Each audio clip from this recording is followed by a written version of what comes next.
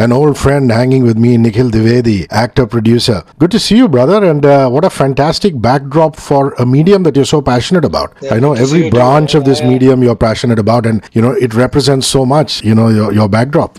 Thank you. These are some of the pictures are very special. They're actually all offset candid pictures. Not one is a working still, really. Taken when they were just looking away or not really in front of the camera. Wow. Some very esteemed photographers. I've collected them over years. I've put them in my study now. That's wonderful. Wonderful.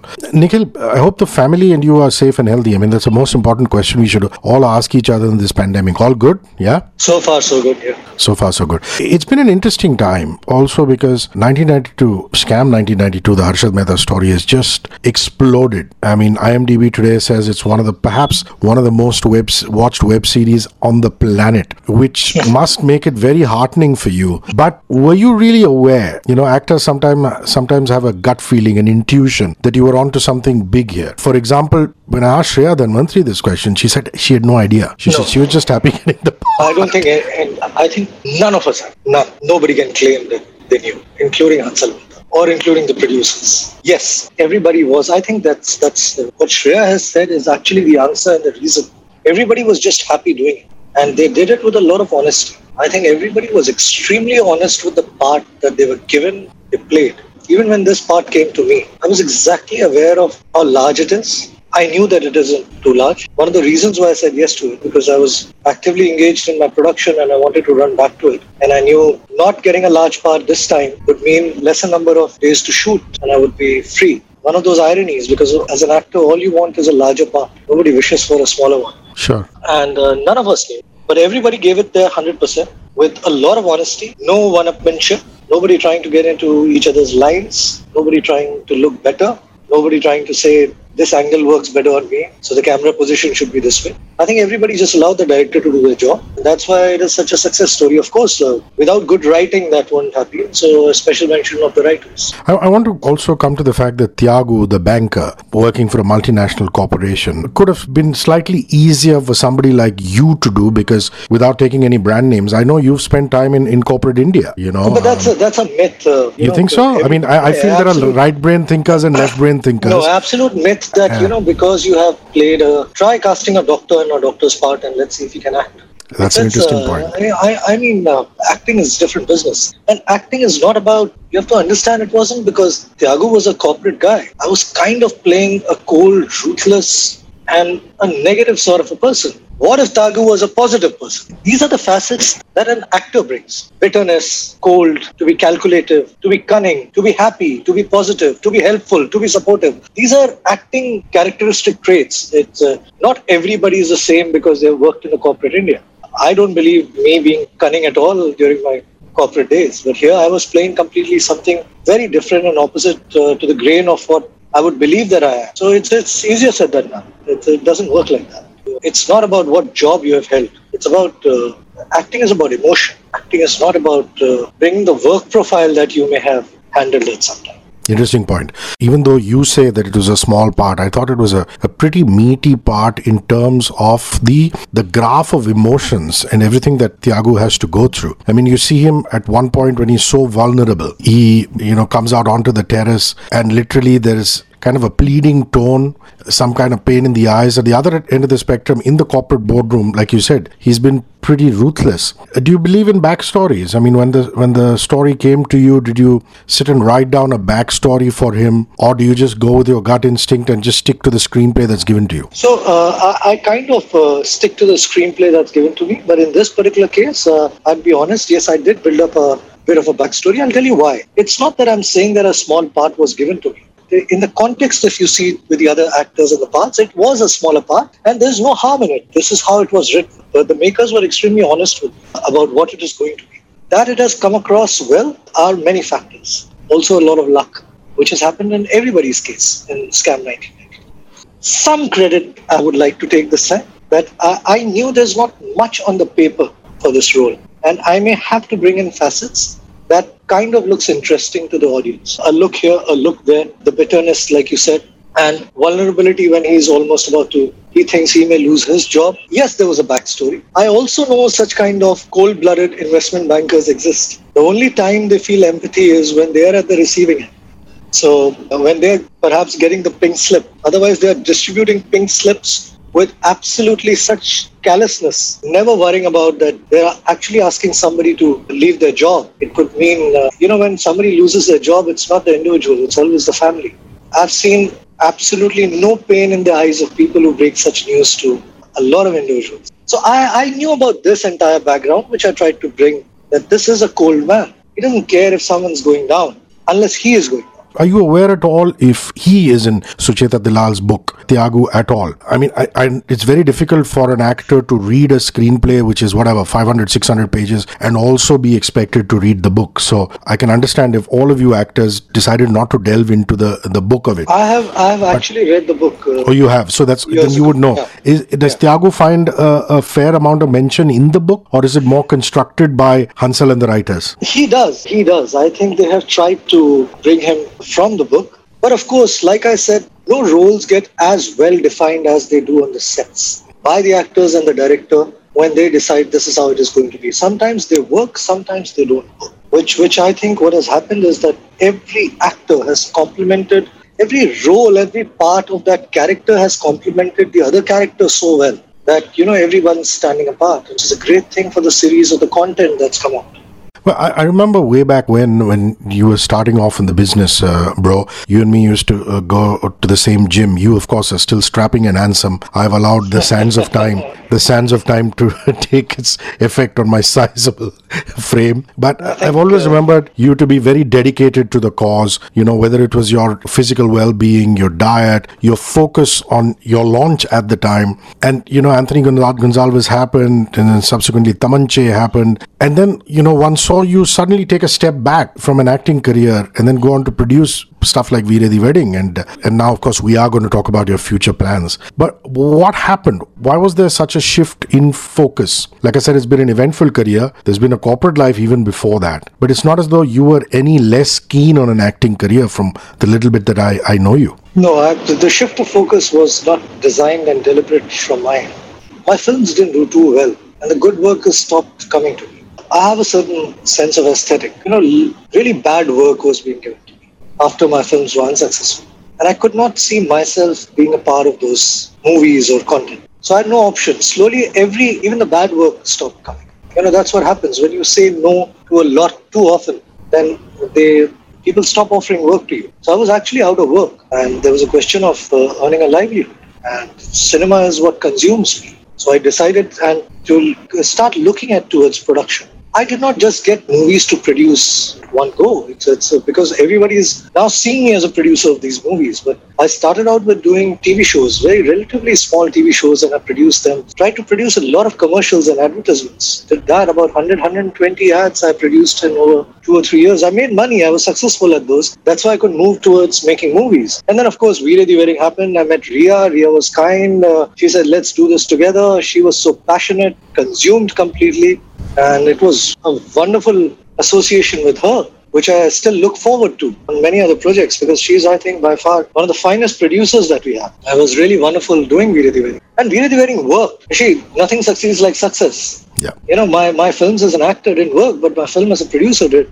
And the moment you meet with success, then doors open. And that's what happened. And interestingly, you were also part of Dabangg 3. I find that very interesting. Salman, Arbaz and you, buddies, how did that happen? How did you come on as co-producer on that one? See, in the movie industry, everybody knows everybody. Yeah. All our friends. Without taking away the credit of somebody allowing you to associate with them. Please don't get me wrong. I'm not trying to sound ungrateful. But I also want to make a point, because you know what? I'm saying this actually for their sake more than mine. When people start to help out, there's a new accusation of nepotism. Understand this, that I came here to be an actor. I tried to be an actor. None of my friends, so-called friends, gave me work. They shouldn't have been giving work to me like that. I had to prove myself as an actor, and then perhaps they would have liked to give me work. I couldn't. Because I couldn't, they didn't give me parts as an actor. I proved myself with my first film as a producer. And like I said, that's when the doors open up. Then here was a bunch of people who thought Nikhil can be a producer. Of course, you go looking for projects which are as large and grand as a Dabangg 3. There is superstar Salman Khan in it. Who wouldn't like to be associated with a film like that?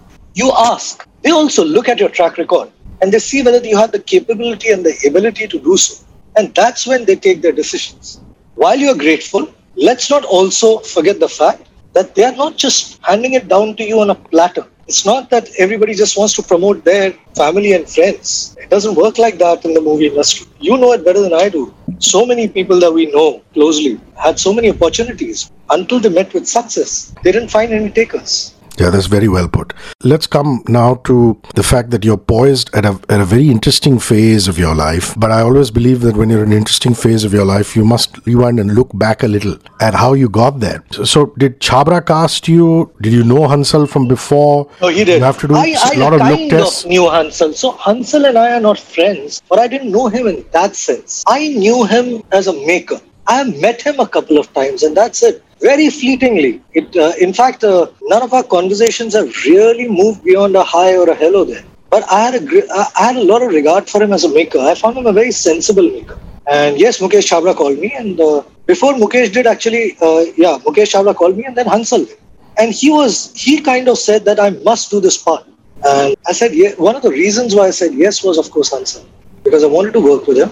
And then, like I said, it was not a very large path, so I said kind of jumped at it because at that point of time, that's what suited me. So here's a 3-film franchise you're looking at on Nagin. And I was speaking to Moni recently and she said, whatever I do in cinema, I can't live down the fact, and she's very grateful for that, gracious and grateful, that one of the most successful things I've ever done in my life is not being opposite Akshay Kumar in a film or with Raj Kumar, all the stuff I'm doing, is the fact that I was part of Ekta Kapoor's Nagin. And that shows that it's a cultural phenomena over the sands of time. But it's also a tricky thing to approach, Nikhil, because you can't rehash the old, because that seldom works. So why did you choose to take this as a franchise, take it forward? What are you hoping to achieve with it? So Hrishi, I'm not trying to rehash the old. Not at all. Neither am I trying to encash on something which is fairly successful. Yes, we can't deny the fact that Nagin has been a very successful subject. But a lot depends on how you're going to peddle the subject, how one is deciding to present it to the audience. The thought of Nagin came to me very differently. I was watching one of these Western superhero films with a superheroine in it, actually. And I was like, why don't we have our own indigenous characters from our folklore and mythology who have organically been blessed with these kind of different superpowers or supernatural powers. And Ichhadhari Nagin, who can take whatever form she wants, came first to my mind. And I thought of it as a superhero concept rather than anything which has been shown so far. Interesting. So far, our presentations of Nagin have been slightly regressive to my taste and aesthetic. I'm not looking down upon them. They have been very successful and I'm nobody to judge them. But I'm trying to tell a fantasy. I'm taking a flight of fantasy here. It's slightly different. And one must wait to see what we are trying to do. And you've obviously already started working on the right kind of collaborators. I thoroughly enjoyed Vishal Furia's Criminal Justice. Unfortunately, my bad, I've not been able to catch his Marathi super hit. So, why do you think... Yeah, that's a film. Actually, I stumbled upon, I kind of noticed him because of Lapa Chappi. Wonderful director.